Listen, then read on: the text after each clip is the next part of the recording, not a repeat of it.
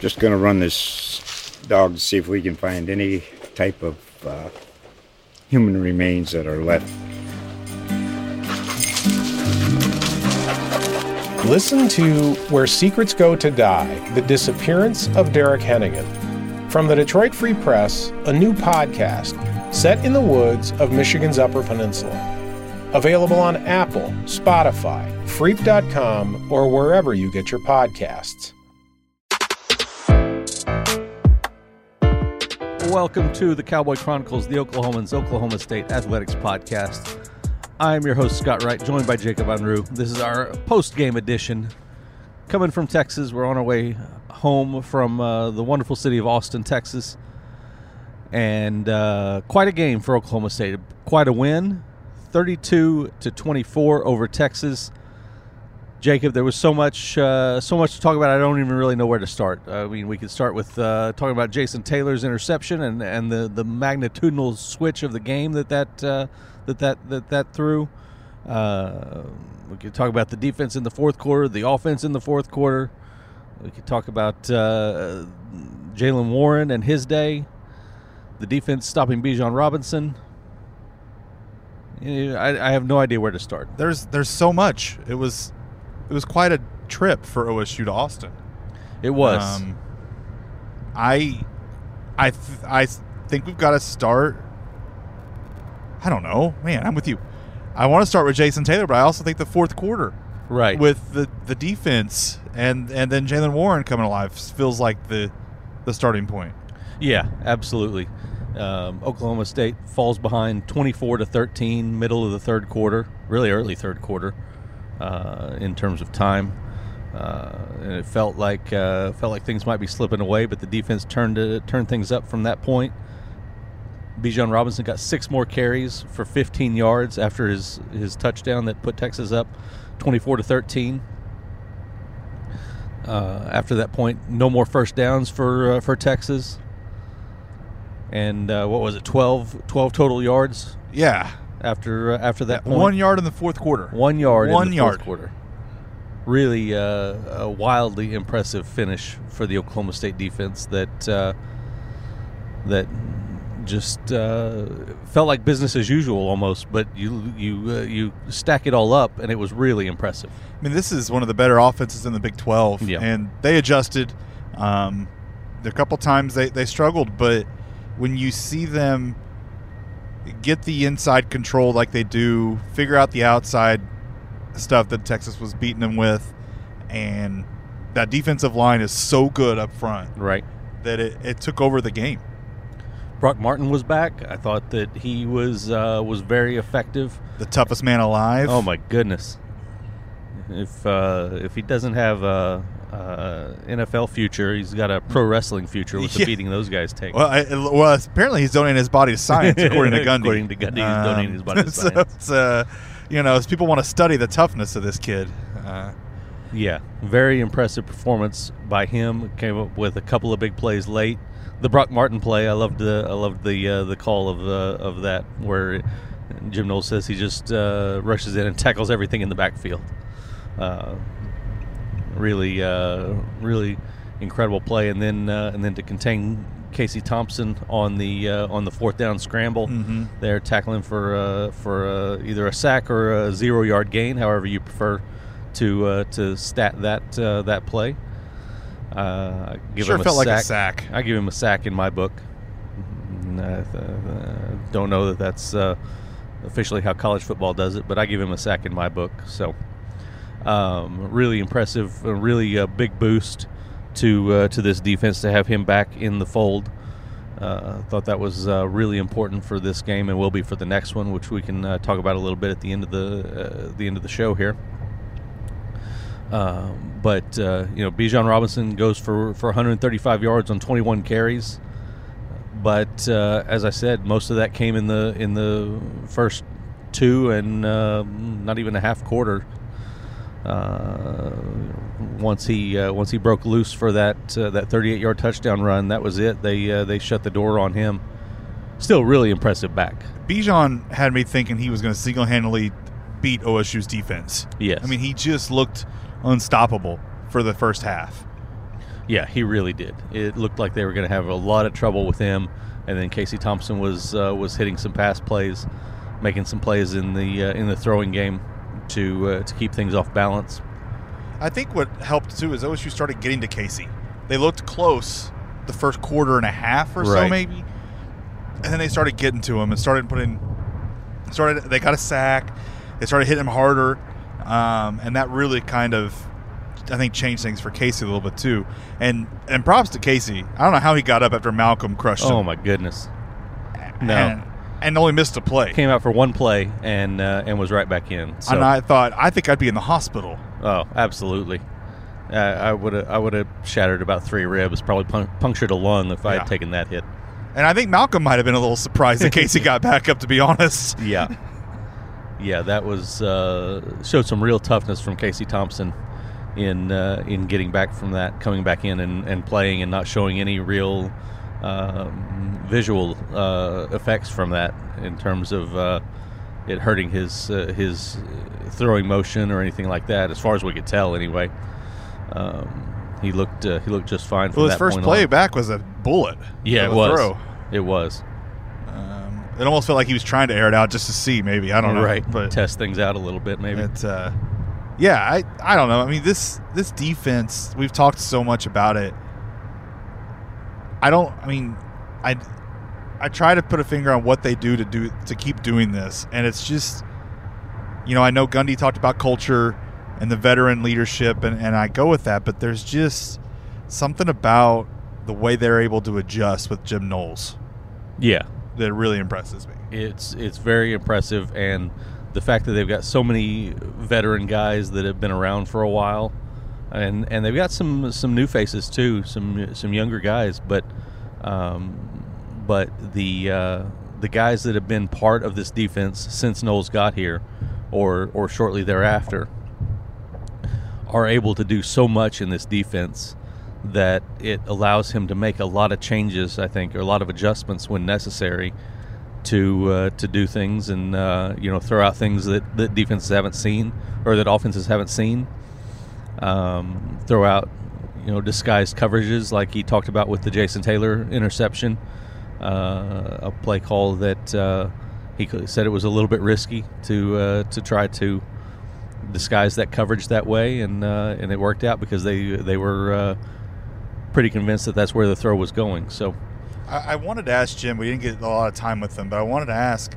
He talked about the riskiness. Like, how do you weigh the risk and reward sometimes as a defensive coordinator in this? Because there were times earlier that the risk was, they were getting burned with the risk. right, yeah, There was the play against Jason Taylor that went for 58 yards. right, That the Worthy got behind Taylor because they were playing tight and blitzing and left Worthy on Taylor alone, and he just ran past Jason at first. Yeah. And Jason caught him, but it was one of those plays that stood out in my mind. Like, that was one of those risky plays that Knowles likes to dial up, and a couple times they got burned early. yeah, they did, but he dials up that disguised coverage on middle of the second quarter, 5:13 left in the second quarter. Taylor baits Casey Thompson into throwing that pass, steps in front of it, and goes 85 yards for the touchdown. Here's my question: Is that the play of the year for this Oklahoma State team to this point? I think it is. I think so too. Because if they go in and it's 21-3 after that, Right? I think OSU's done. Yeah. I don't know. It just felt like the game was over at that point if Texas had gone in and scored a touchdown. Yeah. Even a field goal was going to feel huge, but Right. touchdown felt like the end. And Jason, he also had his blocked field goal against Boise State. Right. I yeah. mean, maybe Jason Taylor is the real MVP here. I don't know, but Right. Man, he has saved him twice in games now. That's right. And- 2 huge plays. And I think that's the play of the year, though. I think so too. And who called it? You did. I right did. Right here I on this did. show, right on this very podcast. I did. I didn't want to brag too much, but I'm going to brag anyways. You deserve to. You deserve to give it up to yourself, as they say. I didn't know it was going to be such a monumental pick six, but I Right. predicted it for Jason. Yeah, huge play. Let's flip over to the offensive side of the ball. Felt like nothing was working early on. The run game wasn't effective. Guys were dropping throws when Spencer was on target. And then he seemed to get kind of lose some confidence after that point, and go downhill a little bit. And it got a little bit dicey. It got a little bit scary at that point for the Oklahoma State offense. But they figured some things out in the second half. They changed the way that they were blocking their zone running schemes, giving Warren a little bit more room for cutbacks, and that's what he does really well. That one cut and explode through the hole is really the way that he is most effective. He ends up with 193 yards on 33 carries, one of his better games, but 118 in the fourth quarter. 118 on 13 carries in the fourth quarter. Incredibly impressive after taking the beating that he did in the first half, I thought. Yeah, it's he gave credit. We actually got to talk to him thanks to Barry Trammell on that one for asking Gundy to let us talk to Jalen, and he did. And his first comment, we asked him, I don't think it wasn't even about the offensive line. I don't remember what the first question was, but he first said they had to thank the offensive line. I think there's a lot to say to that too. They were struggling at first. They didn't protect well for Spencer, right? Especially early. They weren't getting a lot of push in the run game, and then they wore Texas down. Yeah, they did. You're exactly right, Jacob. The way that this run game has taken off is incredibly impressive when you think back to what they were after the first 2 weeks. They had rushed for 194 yards against Missouri State and Tulsa through 2 weeks total, and now they're cranking out 193-yard games by Jalen Warren on against Texas, and it's pretty wild to think about where this offensive line was at that point and where they are now. Yeah, you talk with Josh Seals, and it just seems like they're comfortable together in this group, right? It took a little bit to find maybe that group that worked, and he said earlier last week that group's just really figuring things out, and they worked on fundamentals in the bye week. Maybe that helped some in this too. Right. I don't know, but when you think about how far that run game has come, especially Jalen Warren too. I mean, he had 5 carries the first game of the season. Yeah, against Missouri State. You had LD Brown and Des Jackson. LD's hurt. We don't know when he's back. Des was suited up and healthy yesterday, supposedly. Didn't even enter the game. Right. Dominic Richardson is used very little. Yeah. He was good yesterday when he was used. I thought he was had fine. the big reception on the screen pass. Yeah. That play that otherwise hadn't really worked all day for them. Yeah, it was great on that. Had a good kick return. Yeah, he did. He's making an impact, but it's all about Jalen right now. They've found their, I think we haven't talked about this, but we never really talked about who replaces Chuba. Right. And I think they found the replacement. Yeah, they did. It was one of those, he thought it was a committee, and it turns out, no, it's just Jalen Warren. Yeah, it is. And they're running him hard, and he has responded. It's pretty fascinating because as I started digging into his past for a story that I wrote a couple of weeks ago, I assumed that he had at least 1 year at JUCO where he just ran his wheels off. Mm-hmm. I mean, he was the junior college player of the year, his offensive player of the year, his sophomore year at Snow College. He led the nation in rushing yards per game that season. So I was like, surely they were running him 30 times a game, but no, they were blowing people out so bad that he only averaged 18 carries a game that season. So, and then his first year he shared the load with a guy who was an All-American. And then he got to Utah State, and he was a committee back there as well. So this guy's never really had this type of workload, but he's absolutely designed for it and handles it incredibly well. They had the one issue where he was cramping up against what was that, Kansas State, I guess it was. Yeah. And he's a sweater. He's a sweater, but he is handling this workload incredibly well at this point. It's been a lot of fun to watch him and see the physicality that he runs with, and the ability to take hits and deliver hits is incredibly impressive. And for Oklahoma State to have even brought him in it's fascinating to think about where they would be without him right now. Yeah, because they only brought him in because they thought they were losing LD. Exactly. And I mean, if they had known LD was staying earlier, Jaylen Warren wouldn't be here. No. And he'd probably, I mean, who knows where he ends up, but I don't know if he gets the kind of play that he gets in OSU either. Right, exactly. It's changed his career path and that of Oklahoma State's season. So, and now you don't have LD.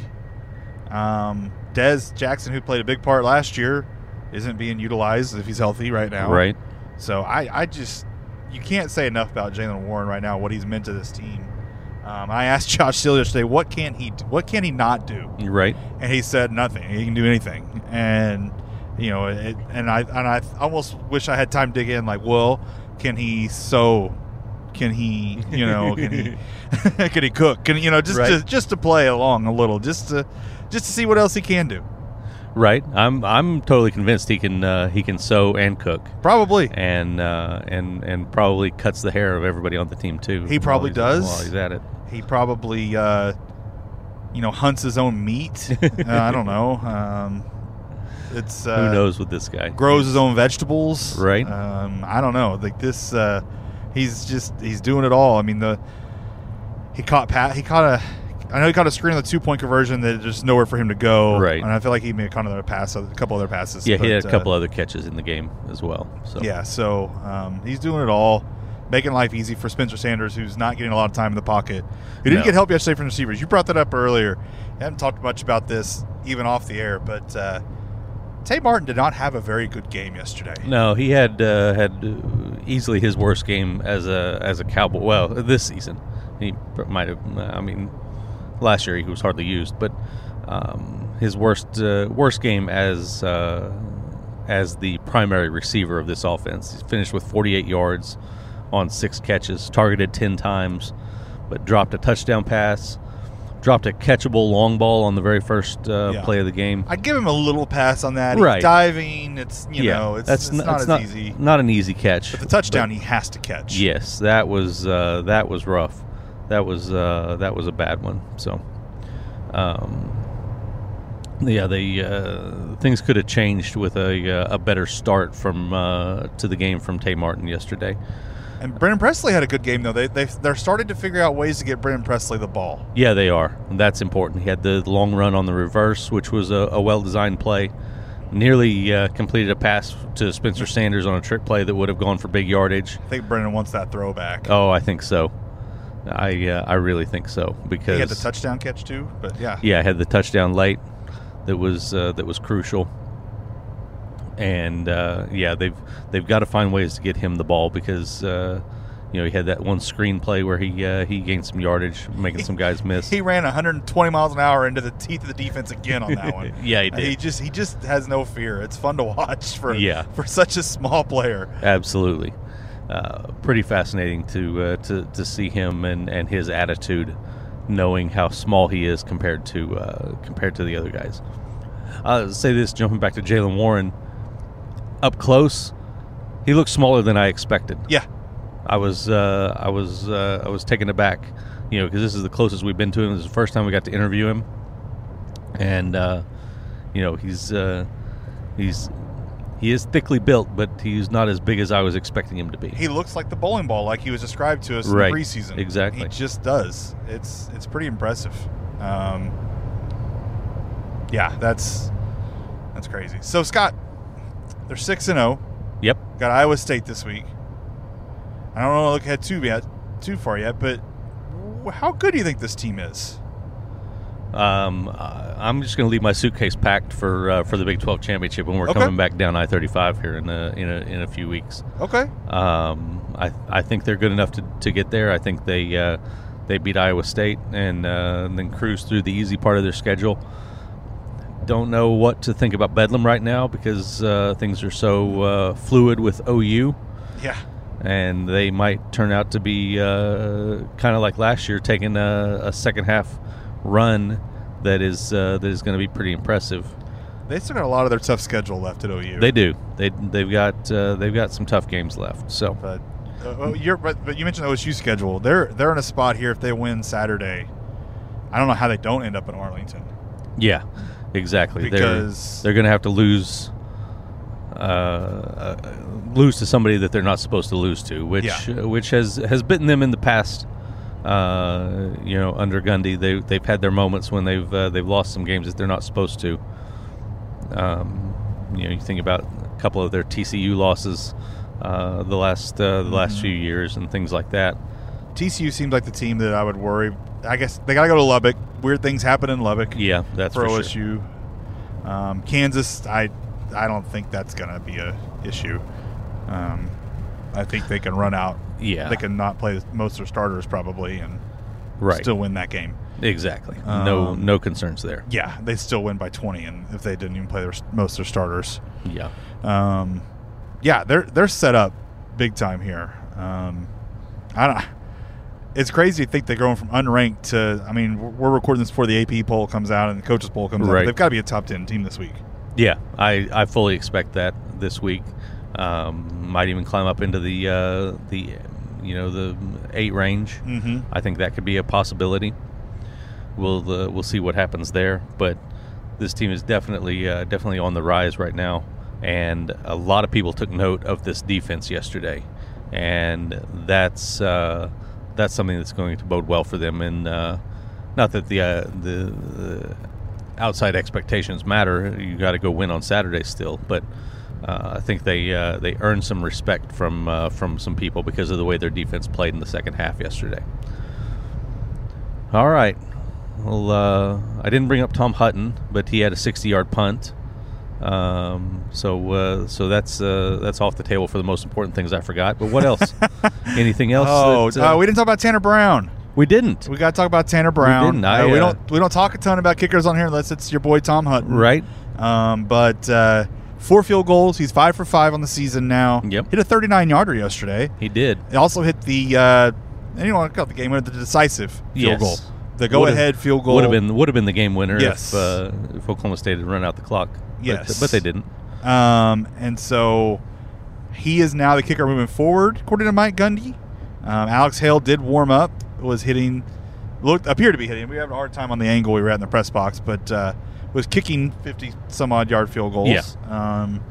But Tanner Brown appears to have overtaken him. I think there's a lot of trust there now. Right. For Gundy and Tanner Brown. Yeah, you go out and hit a 39-yarder in this environment, and then hit a 29-yarder with the pressure that he had on him at that point. Because at that point, you don't know what's going to happen. You don't know your offense is going to go score another touchdown.